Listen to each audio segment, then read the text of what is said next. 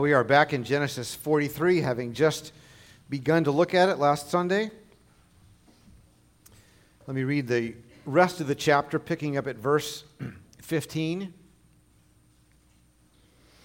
Genesis 43, beginning at verse 15.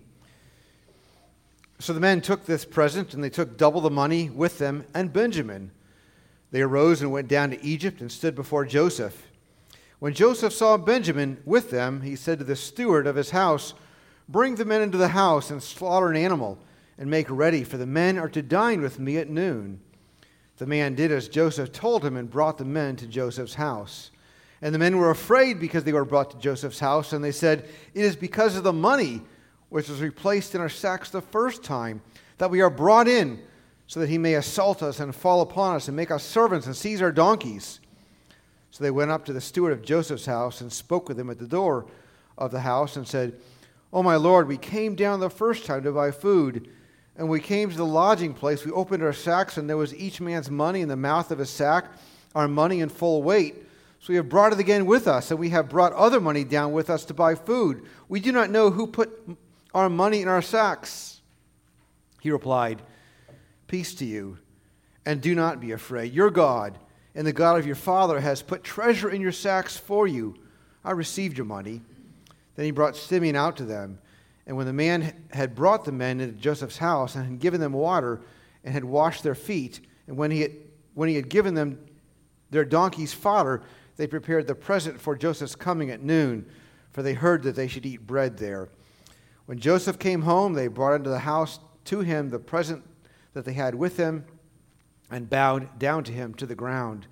And he inquired about their welfare and said, "Is your father well? The old man of whom you spoke, is he still alive?" They said, your servant, our father, is well. He is still alive." And they bowed their heads and prostrated themselves. And he lifted up his eyes and saw his brother Benjamin, his mother's son, and said, "Is this your youngest brother of whom you spoke to me? God be gracious to you, my son." Then Joseph hurried out, for his compassion grew warm for his brother. And he sought a place to weep. And he entered his chamber and wept there. Then he washed his face and came out. And controlling himself, he said, "Serve the food." They served him by himself, and they by themselves, and the Egyptians who ate with him by themselves, because Egyptians could not eat with the Hebrews, for that is an abomination to the Egyptians. And they sat before him, the firstborn according to his birthright, and the youngest according to his youth. And the men looked at each other in amazement. Portions were taken to them from Joseph's table, but Benjamin's portion was 5 times as much as any of theirs. And they drank and were merry with him. Oh Lord God, we thank you for your abounding work. And thank you that you bring us to yourself. You break us of our stubbornness, of our self-will, our arrogance. And you drive us to our knees and cause us to plead for grace and plead for mercy. And finally to come to Christ with broken and contrite hearts. Oh Lord, now we must endure by faith with joy, serving our God. Teach us more about Christ. Let us worship him. Let us cling to him. Let us endure to the end. For only he who endures to the end shall be saved. And we pray it in Jesus' name. Amen. I'll never forget one particular day, quite a few years ago, when our son was maybe 3 years old, maybe 4. And Barbara called for him for some reason. Silence. Okay, not that unusual for a boy of that age, right? So she went looking for him, calling his name. Silence. Where was he?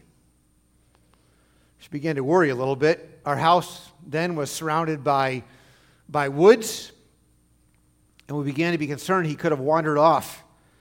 He was prone to do that. And so she and I went from room to room looking for him in our small house. It wasn't very big.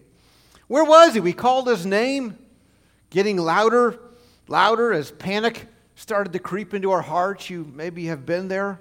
We raced around the house and raced outside, looking in the woods, looking everywhere, calling out his name, now in a nearly full-blown panic. Still no answer. We raced around the house, throwing open closet doors, looking under beds, looking everywhere we could look. And finally, in one closet, the doors having been shut, he was sitting there on the floor playing with something just as quiet as could be, wondering why on earth his parents were in such a panic, shouting his name so loudly. Well, he had been safe all along, of course. But let me ask you this. What would you do, parents, if one of your children was actually lost? You would do anything to find your child. What would Jesus do to find one of his lost children? I think we see that in Joseph. He seeks and saves the lost. Well, Jacob's sons, as we read, including Benjamin this time, travel again to Egypt to again buy food in Egypt and to again appear before Joseph in Egypt. And so the first time in over 20 years, Joseph lays eyes upon his beloved brother Benjamin. Just imagine for a moment that you hadn't seen your brother or maybe your sister, the one with whom you once were closest, just intimately close siblings, and you hadn't seen that one in 20 years or more, and suddenly that brother or that sister was there with you. You can imagine the emotions. Well, that was the case for Joseph. In fact, interestingly, Benjamin was just a boy when he was sold into slavery and when he lost that time with his family. And now Benjamin was a grown man. But don't fail to notice what's unstated here. You remember that Simeon had remained in Egypt, and now the other 10 brothers are coming into Egypt. So for the first time in, again, over 20 years, all 12 sons of Jacob are together. How many times must Joseph have longed for that day? How many times must he have imagined, could it ever happen? It would have to happen because he had the prophecies from the Lord. He knew it would happen. How many times did he dream of that reunion, imagine how it might happen? And yet here all of his brothers were now together. Now. And yet it really couldn't yet be a reunion, could it? Not yet. And so it wasn't yet time for him to reveal himself as being Joseph, their own flesh and blood. Because for a real reunion, I mean one that involves reconciliation and relational healing, there must be a change of heart. And see, God, through Joseph, was pursuing the hearts of these men. Beloved, there is no forgiveness, in spite of what maybe some churches seem to teach. There is no forgiveness without repentance. There is no real reconciliation without restored unity and love. And so these men needed to repent of their arrogance, their pride, their selfish pursuits, their hatred, their murderous acts. They needed to humble themselves before God and even before Joseph and confess the evil that they had done. And only then could there be true reconciliation and restored family unity and love, rather than just being together with a pretense of being one family, but actually still being divided in heart. Jesus said in the Sermon on the Mount, the Beatitudes, you know, the very first one, blessed are the what? The poor in spirit. Blessed are those who look within and say, I have no assets. I have nothing in my account. Because unless we acknowledge our spiritual poverty, we will never cast ourselves upon Jesus as Savior. What's the point? Unless we know our desperate need for forgiveness and salvation. Because it's only when we recognize our absolute lack of righteousness and our desperate need of righteousness that we'll flee to a Savior. Which is why most people, in fact, never come. Faith and repentance are inextricably bound together. Neither exists unless both are present. Because faith is a believing turning away from sin. And repentance is a turning away from sin that involves trusting in the promise of the one who offers forgiveness. Faith without repentance and repentance without faith are spurious and false. And so Joseph needed to know, are these men broken and humbled before God? Well, when he saw his brothers had returned with Benjamin as he had commanded, apparently no words were spoken at that time, or at least nothing recorded. But Joseph instructed his servants to go and prepare a meal. For these men, these foreigners, were to dine with him at noon. And of course, the predictable response was what? Fear on behalf of the brothers. They were, it seems, still dazed and confused. They had no idea what was going on. They were told to bring Benjamin back as proof of their honesty. And having done that, they would have expected that Simeon would be released. They would be able to buy their food, and they'd hit the road, Jack, and don't come back. Ever, hopefully. They couldn't have anticipated being called into the ruler's own home to dine with him at his table. But wait a minute, they're scratching their heads. There was that matter of that money that was in their sacks when they traveled home the last time. That's got to be it. That matter had been discovered, and they were being set up to be plundered and enslaved and ruined. But why did that happen when they just came into the country? They crossed over the border. And why would Joseph, or why would this ruler invite them to the table to dine with them? This must be some kind of sick plot to humiliate them. No.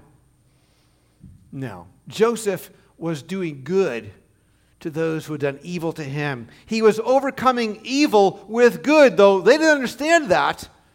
But that's what was happening. It's important to notice that they told the truth and actually confessed what happened. They were showing that they were honest men. They were becoming honest men, at least, and these were good signs.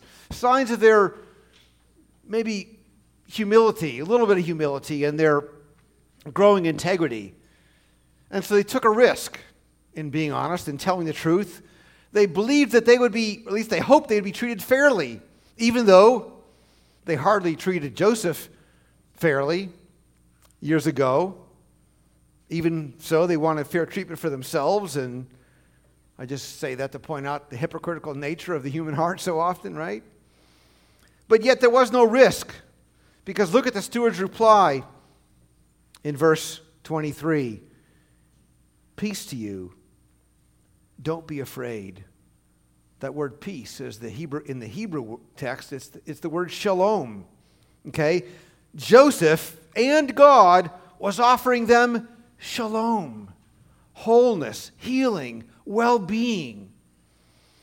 And Joseph must have instructed his steward as to the exact words to say, because the steward was Egyptian, of course, he wouldn't use this language. He said, your God and the God of your father has put treasure in your sacks. That's a Hebrew phrase. It's commonplace in the Old Testament. For example, on the occasion of the dream of, remember, Jacob's ladder, famous part of Genesis. And God said, I am the Lord, the God of Abraham, your father, and the God of Isaac. Well, Jacob himself had used that phrase in chapter 32 when he prayed, O God of my father Abraham and God of my father Isaac, O Lord. So Jacob's sons were familiar with that Hebrew language, that covenant language, that prayer address, if you will, which is why Joseph must have instructed his servant to speak in that way, to remind these men, his brothers, that God had made a covenant with their family. The promise to Abraham and to Isaac and to Jacob and to these 12 sons. God had made this great promise, and furthermore, he had not forgotten his promise.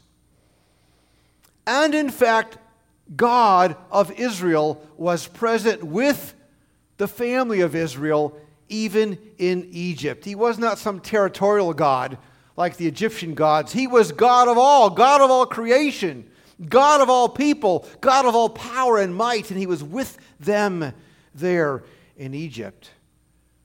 And then Simeon was brought out and set free. They were given refreshment and food for their animals, and they unpacked their gift and prepared to give it to the ruler at the noon meal, hoping that all would go well finally and they could leave with their food and go home. And Joseph arrived at noon to dine with these foreigners, who of course he knew to be his own brothers. And it's interesting, if you remember back the scene at the cistern when they first threw Joseph into the pit, what did they do? They ate and drank without Joseph. And now here is Joseph eating and drinking with them. He is overcoming evil with good as he invites them to his table as the servant leader. And be sure to notice verse 26 when his brothers are bowing down to Joseph, again in fulfillment of his dreams. And yet again, notice Joseph's rule over his brothers was what? It wasn't the rule of a tyrant. It wasn't the rule of an oligarch. It was the rule of a servant leader seeking to do good to his brothers, seeking to bless his family, that his family might have a future and a hope. And so Joseph asked about his father. He must have wondered if his father, an old man back then, was still alive after all these years. Was he well? Did he have shalom? And then he lifted up his eyes and saw his brother Benjamin. And again, imagine the emotions. He couldn't contain himself. He was about to break down and cry like a baby. So he had to leave the room. Otherwise, he would have revealed himself as, or perhaps risked revealing himself as their brother. And he couldn't make that identification quite yet. It wasn't yet time. So he returned and they sat down to eat. The Egyptians separated from the Hebrews, interestingly, because we're told that it's an abomination for the Egyptians to eat with Hebrews. But I think the greater reason is that God is reminding his people that they are what? They are a holy people. They are a separate people. They are a people devoted to him. They are a distinct people. And Paul makes that point in 2 Corinthians 6. Do not be unequally yoked with unbelievers. For what partnership has righteousness with lawlessness? Or what fellowship has light with darkness? What accord has Christ with Belial? Or what portion does a believer share with an unbeliever? What agreement has the temple of God with idols? For we are the temple of the living God, as God has said, I will make my dwelling among them and walk among them, and I will be their God, and they shall be my people. Therefore go out from their midst and be separate from them, says the Lord, and touch no unclean thing. Then I will welcome you, and I will be a father to you, and you shall be sons and daughters to me, says the Lord Almighty. So God's reminding them, I believe, that they are the holy, separate people, a people for his own possession, a people for his glory. Now notice also, when Joseph seated them, he did according to their age. But they were grown men, even Benjamin. It would have been somewhat difficult to know exactly who was the oldest and which in line, all the way down to the youngest Benjamin, unless someone knew that. But how would this ruler know that? And so they looked at each other in amazement, astonishment. It's like, he must have some great powers of understanding, some great wisdom to know what should be known. And that's exactly what Joseph wanted them to think, okay? Because he wanted them to be intimidated. He wanted them to think that he was this great power. Because this would be important in chapter 44 when we come to the final test in a couple weeks from now. But Joseph had a test for them here. In verse 34, we read that Benjamin's portion was 5 times that of any of the other brothers. Now, that probably represents Joseph's love for his brothers, but it's more importantly a test. And this is the test. It should be obvious. Would the sons of the other women be jealous when the son of Rachel is singled out for a special favor? Because that's exactly what happened before, right, with Joseph. Jacob gave Joseph that special robe, and the brothers were angry and jealous, furious even. Okay? This time they say nothing. They seem content with Benjamin being favored. And yet there's a greater test even to come in chapter 44. And we're told that along with the meal, Joseph allows them to drink. Maybe, well, a little bit too much, because the final sentence, the final phrase means they actually got drunk. And see, their merriment here, their alcoholic fogginess, if you will, meant that they really wouldn't have maybe clear memories later on, the next day, the next several days, of what actually happened that evening. Their thoughts wouldn't be clear, their memories wouldn't be clear. And so the story will continue. And indeed, will come to a climax when they say, God has found out the guilt of your servants. I'll mention next week that Legree is preaching for this special service, and we'll return to this in a couple of weeks. But I want to point out that as Joseph is seeking reconciliation with his family, he is continuing to prefigure the Christ who will come to seek and to save the lost, that many might be reconciled with God, becoming true sons and daughters, people of peace, given peace by the Prince of Peace, that God will have a vast family on earth, a vast kingdom, in fulfillment of the promise to Abraham. And so Paul wrote, when the fullness of time had come, God sent forth his Son, born of a woman, born under the law, to redeem those who were under the law, so that we might receive adoption as sons. You remember that God had made a promise to Abraham. He extracted one man from a world of pagan people and made a promise to him in Genesis chapter 12.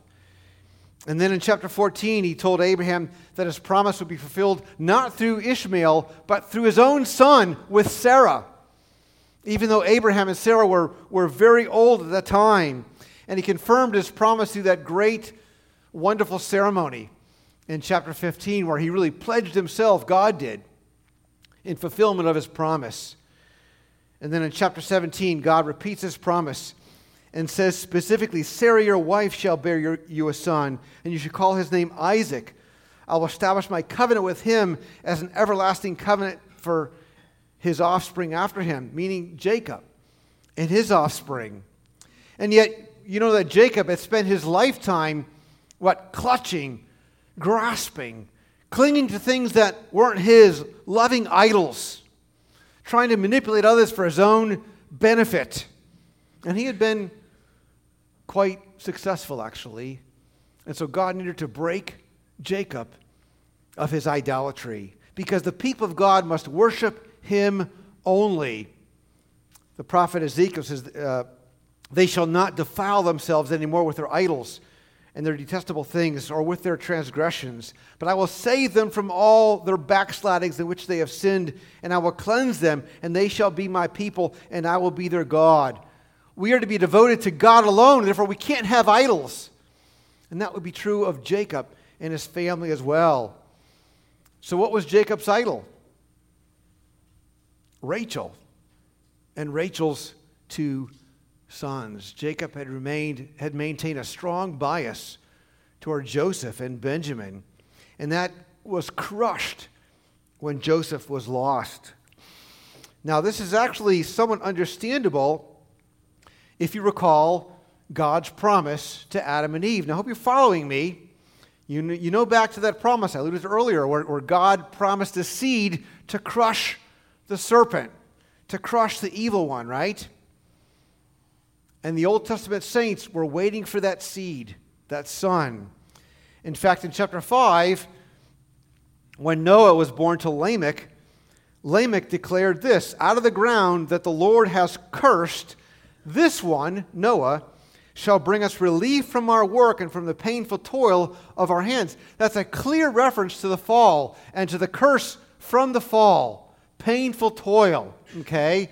and a reference to the one that God promised to raise up as the deliverer, the one who would deliver God's people from the curse of sin. And Lamech thought that Noah would be that one. And that expectation continued from generation to generation to generation. Well, Jacob had assumed that one of the sons of Rachel would be that deliverer, would be that son, that seed, probably Joseph.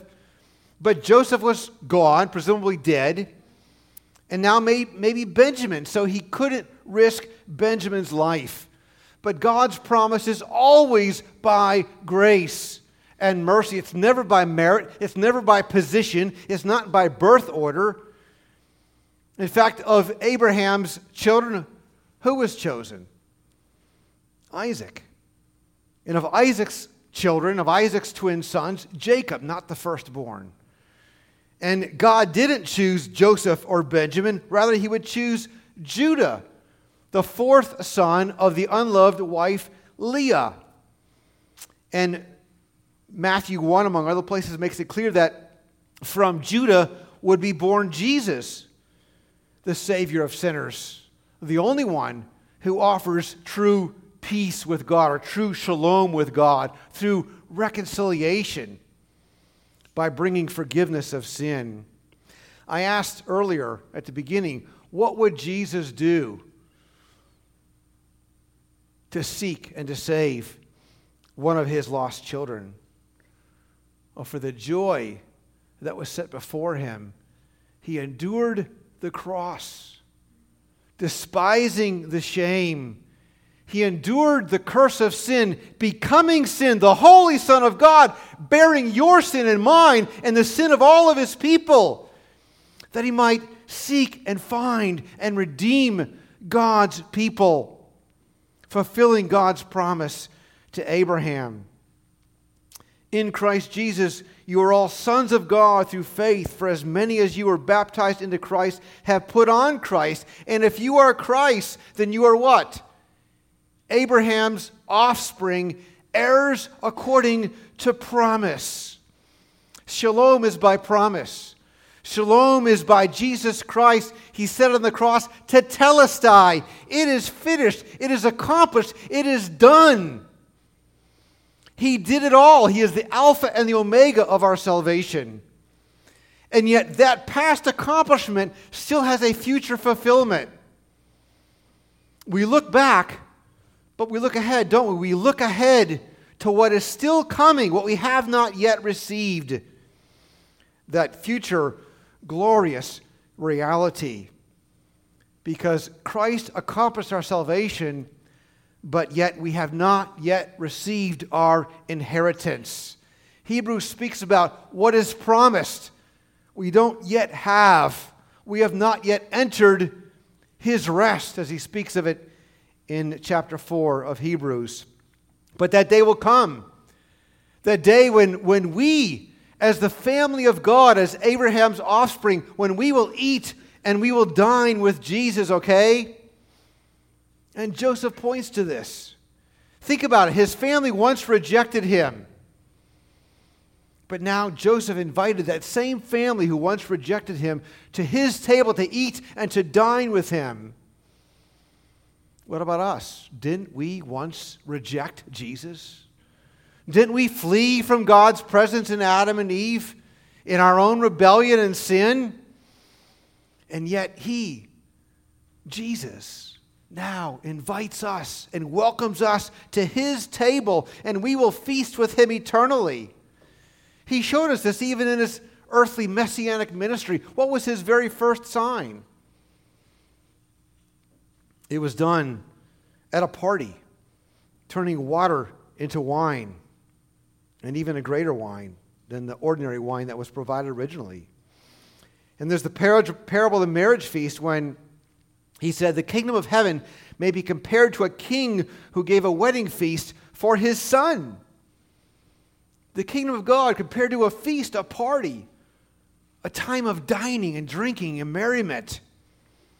And then think about the prodigal son, the return of the prodigal son, so-called, and the father slaughtering an animal and throwing a party for his son who was once lost but now found. and returned and reconciled. With the Lord, there is joy and there is celebration. The psalmist speaks of this when he said, "You have made known to me the path of life. In your presence there is fullness of joy. At your right hand there are pleasures forevermore." Pleasures now, yes, in this cursed world. There is joy with the presence of the Lord, and certainly forevermore. It is those who don't know the Lord. They are the ones who know famine and not feast. They are the ones who have no shalom, who are broken and don't know it, who are cast off and don't know it.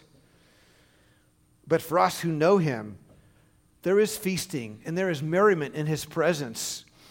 Revelation 19, "Blessed are those who are invited to the marriage supper of the Lamb. Blessed are those who will feast eternally with Jesus." So, people of Jesus, disciples of Christ, live now in the fullness of that joy, because He came to secure for you an eternal feast of merriment and delight in His presence. The author of Hebrews says, "You have need of endurance, so that when you have done the will of God, you may receive what is promised." Endure to the end, and you will receive what is promised. And what a promise that is. Amen. Well, Lord God, we shout with joy. We sing with glad hearts. We pray and worship with passion, because our God reigns, and our God is great, and our Jesus is awesome. Our God is a mighty and awesome God. And our God invites us to the feast with Jesus. And there's joy forevermore in your presence. Teach us that, O God. Let us not go after the idols of the world, for they are nothing, and they are death. They are destruction. Let us worship in spirit and in truth as those who have peace with God, those who are reconciled, those who know you. Let us endure to the end. Let this church stand boldly for the truth and for the gospel. We pray it in Jesus' name. Amen.